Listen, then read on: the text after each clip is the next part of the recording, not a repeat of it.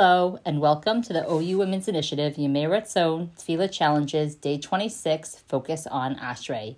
In the last pasuk, we moved from praising Hashem for how he listens to the prayers of all, to his responses to the desires of those who fear him. In this pasuk, we look at the relationship of Hashem to those who love him. Shomer Hashem es kol ohavav v'es kol harasha'im yashmid. Hashem watches over all who love him, but all the wicked he will destroy. The Ibn Ezra says in the last pasuk, trouble can come to those who fear Hashem, and Hashem will save them. When it comes to those who love Hashem, the trouble doesn't even start. Have you ever seen a toddler go for a walk? Toddlers are dangerous age. They're old enough to do things, yet too young and clueless to realize that what they're doing is dangerous. So when the toddlers go off on an adventure, let's say they're walking down the street, the parent is chasing after them, moving the rake, directing the child away from the street, standing between a dog and a child before the child can pull its tail. The toddler comes home feeling proud that he just successfully walked all the way down the block. The parent collapses because they were running and on guard the whole time. In our lives, we are like toddlers.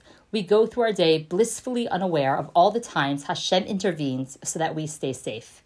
The Rokeach tells us that the word es, that precedes the words all those who love him, is an inclusive word.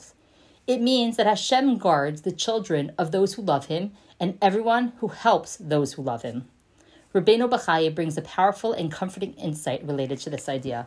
He says that we are all the children of Avraham Avinu. Avraham Avinu loved Hashem and was willing to sacrifice everything for Hashem. We, Avraham's children, are then counted in the category of Eskol Ohavav, those who love Hashem. In that case, Hashem is constantly guarding the Jewish people.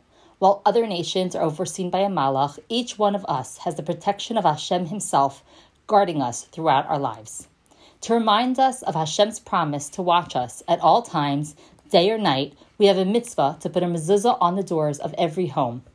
This way, whenever we walk through the front door, we remind ourselves that Hashem is always guarding us and never leaves us even for a second.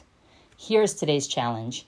When we walk through our front door, let's pause and notice the mezuzah and remind ourselves for what it stands for. Hashem is taking care of problems even without our realizing that those problems are there. Even when we're recognizing all the things that are going wrong, we don't know how much more things could go wrong if Hashem hadn't solved them for us before we even knew about it. Hashem has protected us for thousands of years and will continue to do so as we are the children of Avraham Avinu. Have a wonderful day.